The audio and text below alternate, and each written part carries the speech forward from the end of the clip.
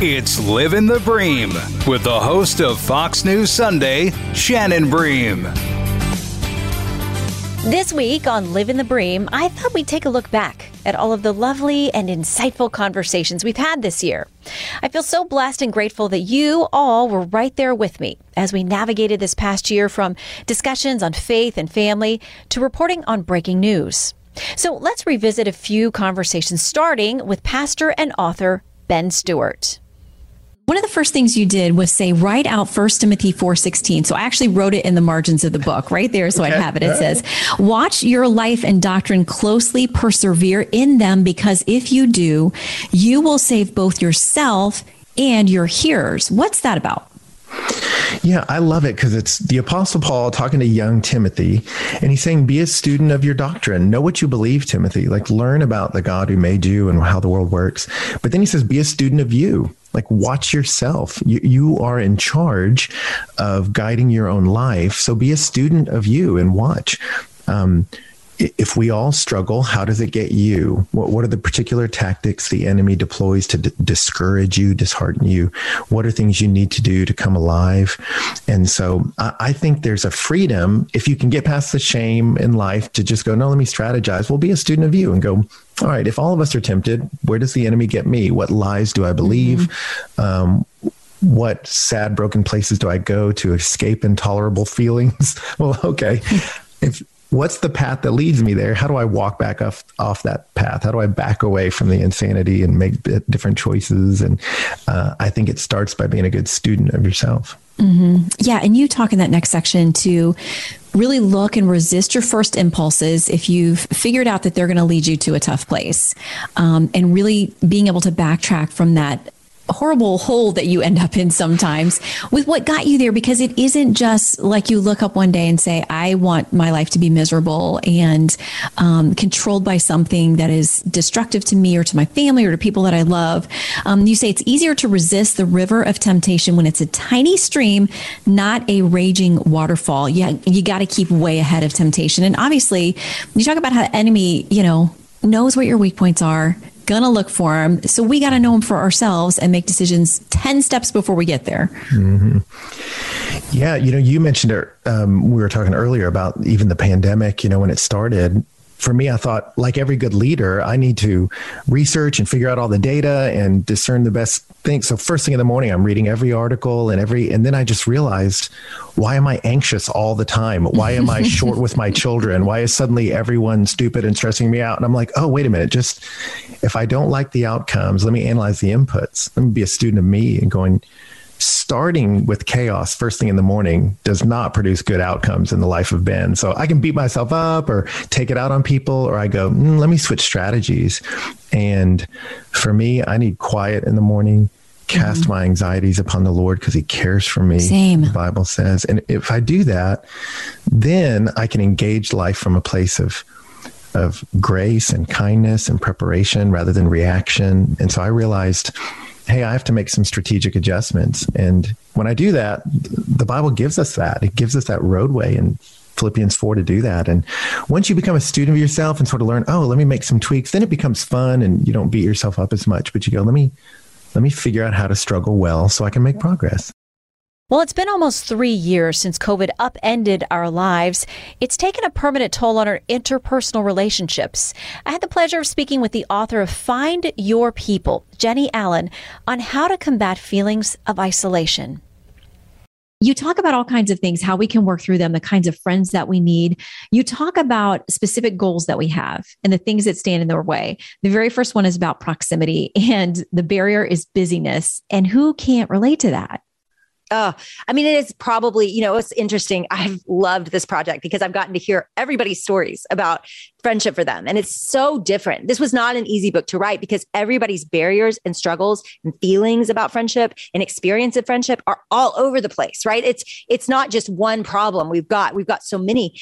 And so busyness was probably the most common one, but it was cool. As I did the research, I was able to say quickly, busyness is not our enemy, actually, because in the busyness are people.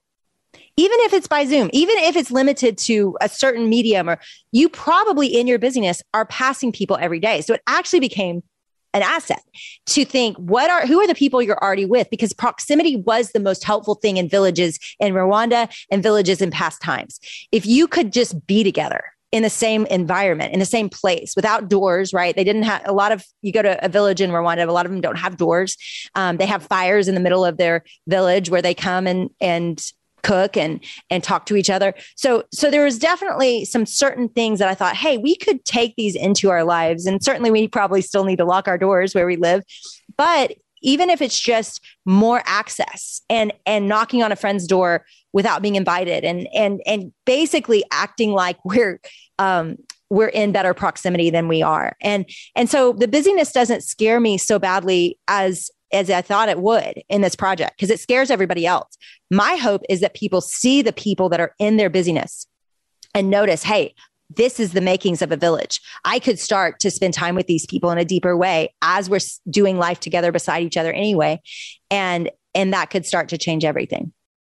I'd be remiss not to look back at my conversation with the former chief counsel for nominations to Senate Judiciary Chairman Chuck Grassley and founder of the conservative Article 3 Project, Mike Davis, on that leak of the Supreme Court draft opinion to overturn Roe v. Wade.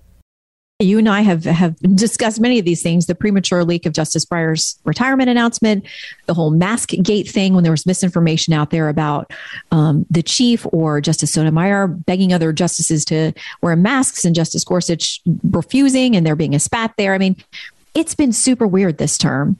But to the point about who would have had access to this and making this decision to leak this, the person would have to know if they were caught, their legal career is over, whether they're support staff, whether they're a clerk. I mean, what kind of calculation do you think this person has made? Yeah, I mean, I just cannot imagine that it would be a Supreme Court justice who did this. I mean, that would just be unthinkable. They have to work with each other the rest of their lives. That would destroy their careers. It would destroy their lives. And so it's not even thinkable that it's a Supreme Court justice. So therefore, it would have to be either a law clerk or one of these other staff members. And I guess technically it could be an IT person. They can get to the bottom of that. But man, if you're a law clerk, this is a once in a lifetime opportunity to serve on the Supreme Court of the United States. People are dying for this. I hope Justice Gorsuch with his screening committee, they get thousands and thousands of applicants for law students, lawyers, even experienced lawyers who want to serve as a law clerk on the Supreme Court of the United States. You have this golden ticket. Once you get there, you have this credential for the rest of your life. And if you're willing to blow that up, even for what you think is a monumental case, I mean, it's just very, very short-sighted that you're willing to blow up your own legal career. You're going to get fired if you're caught.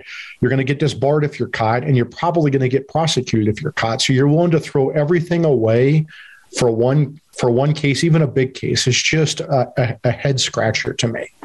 Well, what do you make of, I think it was a professor at Yale, and correct me if I'm wrong if you know this story. I've had a couple people send it to me, the comments where he said, listen, I wouldn't be surprised if it was a clerk because in his estimation, there are people graduating who are very much activists and feel like if this is their chance to impact history in a way that they think is a positive, that sort of the ends justifies the means, and that they are very driven by that idea. I mean, what do you make of that assessment? Well, it's just changed. If you have activists who think that they have to put their ideology above their legal ethics, their legal duties, it's a head scratcher to me. I will say that what has happened here by leaking this opinion let's go with the hypothesis that this was a left-wing law clerk who leaked this because this person is trying to change a justice's vote on Dobbs, on overturning Roe versus Wade and Casey before the court issues the opinion in June. Let's say that was your intent going into this, and that was your intent leaking this. And even if you are delusional enough to think that that's for the public good that you're going to leak this opinion and try to change a vote, it's going to have the opposite effect, because now that this opinion's out there, the justices, if they change their vote now, it looks like they are cowing to political pressure, which is the last thing that you want to do as a Supreme Court justice. Yeah. So what about the theory that has, a couple of people have come to me about, okay, what if this leak came from on the right? What if the five were together on that opinion that Alito was writing, and maybe somebody was being pulled away and there was a fear that the majority opinion was going to turn into something else? It was going to be watered down from what Alito and at least five people, since it was entitled The Opinion in the Court, had wanted, and that this was pressure actually from the right, not the left. Does that make any sense to you? I mean, it's certainly deflection. I mean, everything that I'm seeing online from the left-wing Twitterverse is that they're cheering on this leaker, and they're very happy that this leaker did this, and they're praising this leaker. If it came from right, it would be such overkill. It'd be like it's like a nuclear bomber blowing up a tank. It's just such overkill for what you're trying to accomplish, and it's so disproportionate. It's such a disproportionately bad thing to do for what you're trying to accomplish. It just doesn't seem plausible to me. Okay, so where do we go from here? I know that you are among those who believe the court has to get this opinion out. I mean, the Chief Justice in his statement said, this is not going to alter the way that we work at the court at all. Some, we're trying to parse that. Does that mean okay, we still wait till the end of June for this thing? Does it mean he hurries them up and says, drop everything else you're doing, let's get the dissents and concurrences done, clean up the majority, and let's get this thing out the door? I think that the court has to get this opinion out as quickly as possible. And I think they need to do this for a couple of reasons. Number one, these justices are in personal danger now because you have a lot of deranged people out there who think that they can take the law into their own hands and change the outcome of this case based upon their knowledge of the vote lineup right now. And that is a very dangerous place for these justices to be. They have security. I'm not going to talk about their security. I dealt with their security when I was on the Supreme Court as a law clerk. I dealt with their security when I was the chief counsel for nominations, where I had oversight over the federal judiciary. But they need to get, you have people who are willing to risk everything to change the outcome of this case. And I think we need to get this case out there very fast for that reason. The second reason is that the court needs to punch back very strongly and make it very clear that we are going to protect judicial independence here. And you're not going to be able to change the outcome of cases through one of the worst acts, which is internal sabotage of the judicial process. You're not going to have some internal zealots try to change the outcome of a case. Remember, you're not going to, there are parties involved with these cases. Sometimes we forget that there are due process rights involved with these parties in these cases. And people win or lose a lot in these cases. And it's not just, precedent and how it affects everyone else. There are real stakes involved in this case, and they need to get out this case as quickly as possible. We'll have more Live in the Bream in a moment.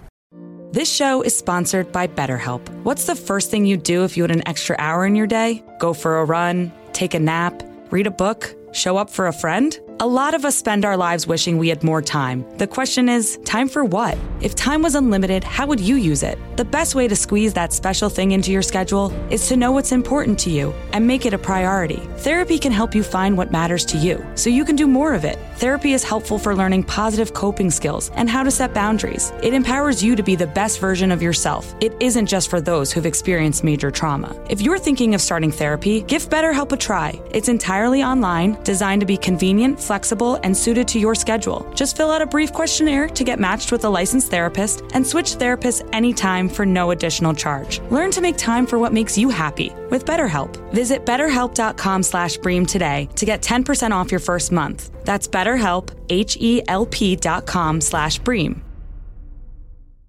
This year, I also got to visit with my friend, iconic TV personality, singer, songwriter, and author, Kathie Lee Gifford, who was joined by her co-author, Rabbi Jason Sobel.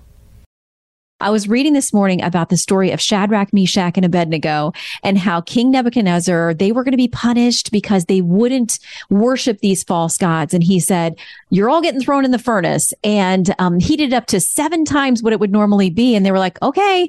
And that whole conversation and those lines you hear from them when they're going to be punished because they will only vow their allegiance to God, the one true God that they believed in. And they said, we believe that he can save us from all of this, but even if he doesn't, we will not turn from him and serve, these other false gods, and how, Nebuchadnezzar, who had them as, leaders of some type, his heart was turned against them, and they were thrown into the furnace so hot that the people who threw them in got killed.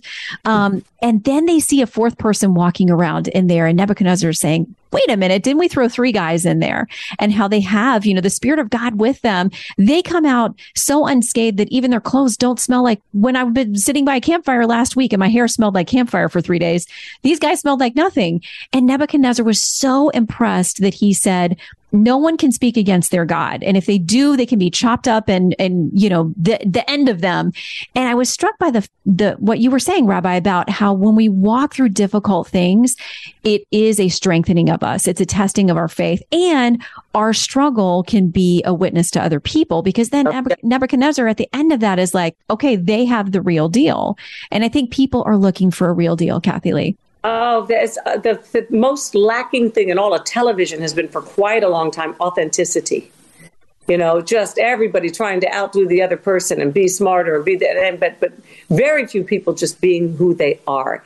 And I think, Shannon, that's why you're doing so extremely well. Not only are you, you're your own unique, beautiful, authentic self, but then you show up totally prepared and you've done your homework too. It can't just show up and be you. You got to be ready for it. You got to do your homework, and you got to respect the work that you do and the people who you work for. It's a combination of those things, but those are the ones that, I'm so grateful. People say, how are you so bold for God? I said, because how could I not be? Look what Jesus has done for me. And he told me he was going to use me in that world. He told me as a child that he would use me in the entertainment world. He was going to give me everything I needed. And he does. And I said, Lord, give me the same love I have naturally for the executive producer who signs the check. Give it for the person that cleans the toilet and the lady. Lord, just let me not ever separate the secular from the spiritual. I am one person who serves Jehovah God and is the daughter of the King.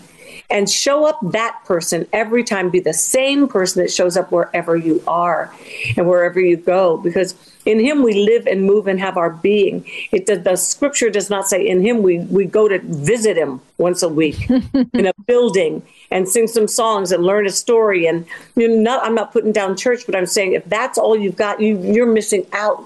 Rabbi is the first to tell you what you're missing out on if you don't understand that numbers in the scripture are incredibly important. The stars in the sky, incredibly important. All the things that we were told as Western Christians, don't do that. That's of the devil. It could not be further from the truth, right, Rabbi? Yeah, absolutely. And I think that this hope is rooted in promise. It's rooted in knowing God's hand is in control, that even when you can't see his hand, you can trust his heart. But it's also rooted in faith. And, God wants to build our faith, but yet the world around us, there's so much fear. Mm-hmm. And it's interesting because in John 21, we talk about this in the book. The disciples are fishing all night and they catch nothing. And the Hebrew word for fish is also the root word is for anxiety and worry. And when you fish from a place of fear and anxiety, that's the reason why the disciples' nets were left empty, right? Peter had denied the Lord. He thought there's no future left for me. Surely I'm not going to be the rock anymore. I blew it. So he goes fishing. And, Jesus says, cast the net again on the right side of the boat. The right side is the side of love and God's promise. And he has this full catch of fish. And so God doesn't want us to live from a place of fear because our lives will be left empty. Our relationships will be left empty. He wants us to trust him, to live from this place of faith so that we can experience the fullness of what he has for us. And sometimes that's not easy, but we have to not believe the lies, and we have to believe the promises of what God says. All right, we all know how contentious the 2022 midterm elections were, so I called in some experts to help us navigate through, including the anchor of Special Report and host of both All-Star Panel and the Bret Baier podcast. You guessed it, Bret Baier.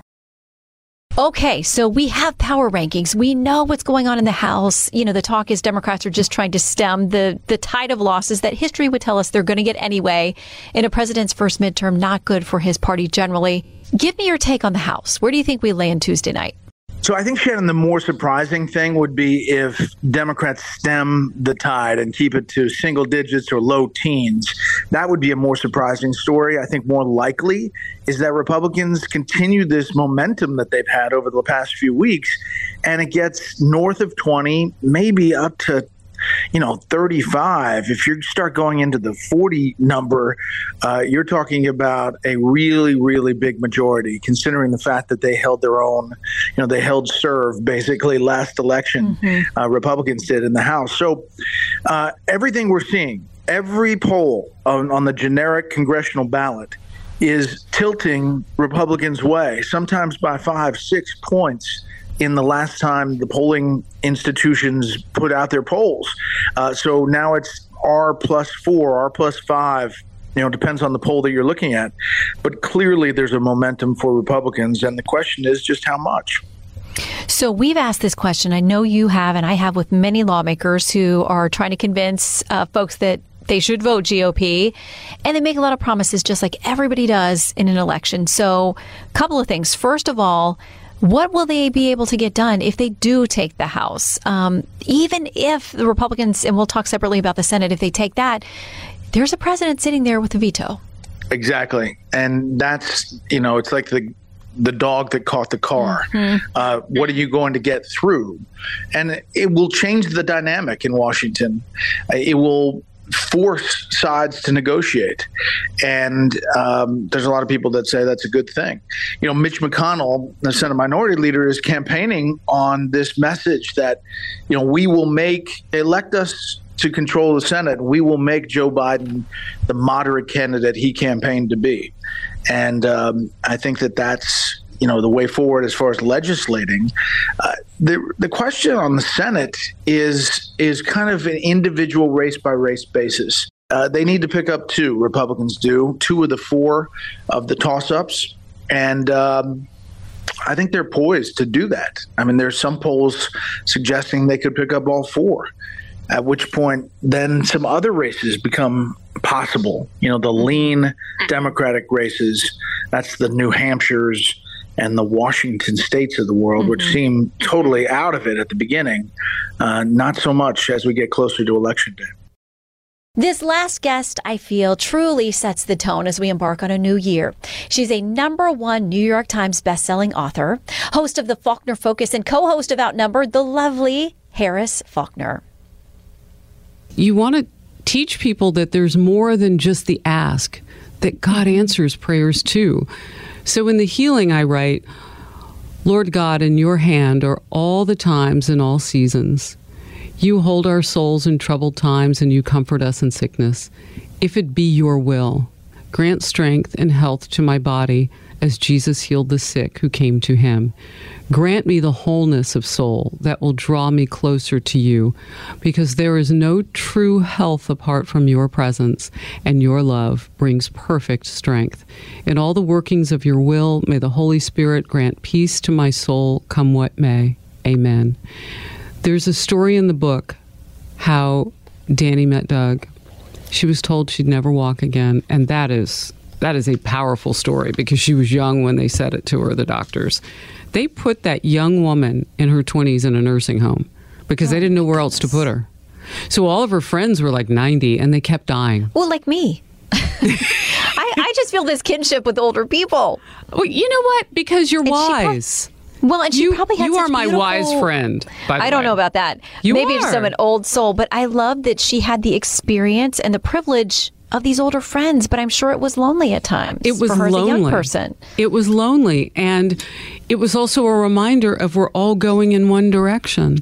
And no matter what the Lord does in your life, if you let him, he can make whatever your journey is so much richer. But we will eventually all perish.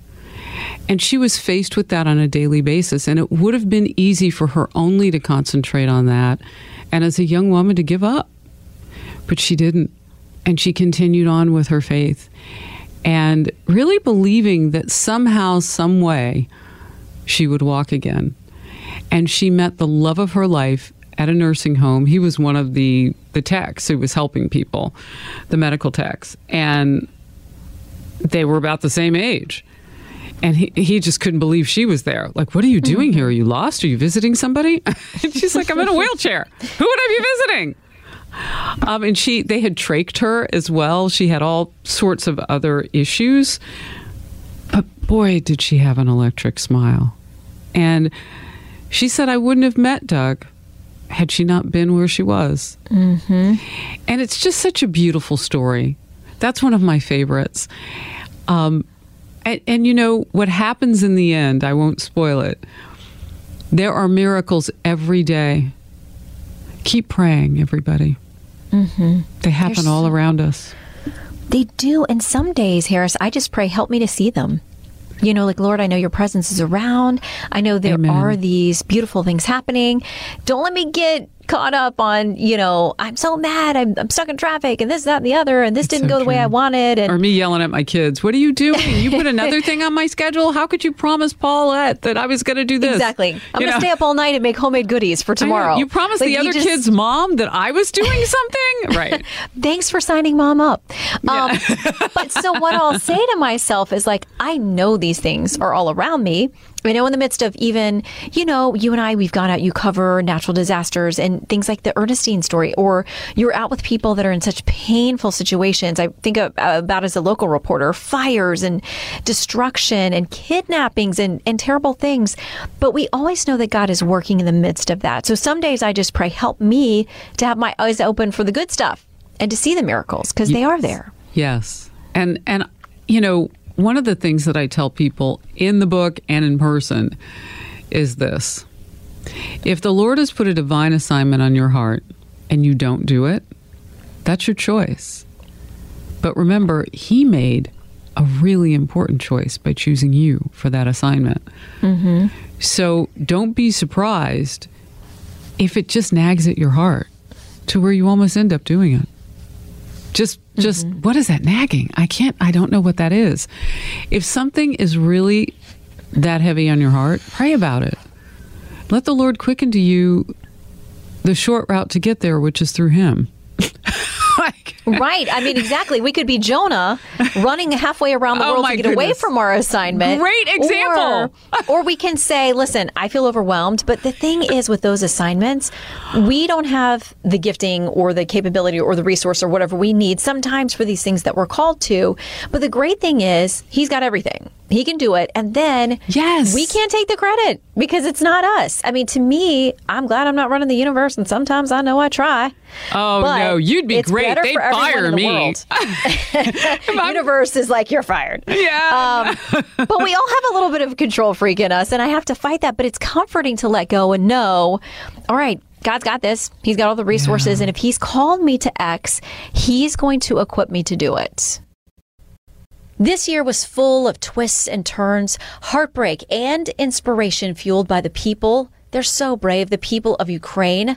There were landmark Supreme Court rulings like the end of Roe v. Wade, that red tsunami that turned out to be more of a ripple, and shocking crimes that grabbed headlines and are still unsolved. But we also saw the goodness of neighbors and the beauty of our first responders in the aftermath of things like Hurricane Ian, reminding us of the good that is in this world. I hope 2023 brings you and all of your loved ones plenty of blessings and joy, and we will keep looking for those too right here on Livin the Bream. Listen ad-free with a Fox News Podcast Plus subscription on Apple Podcasts, and Amazon Prime members can listen to this show ad-free on the Amazon Music app.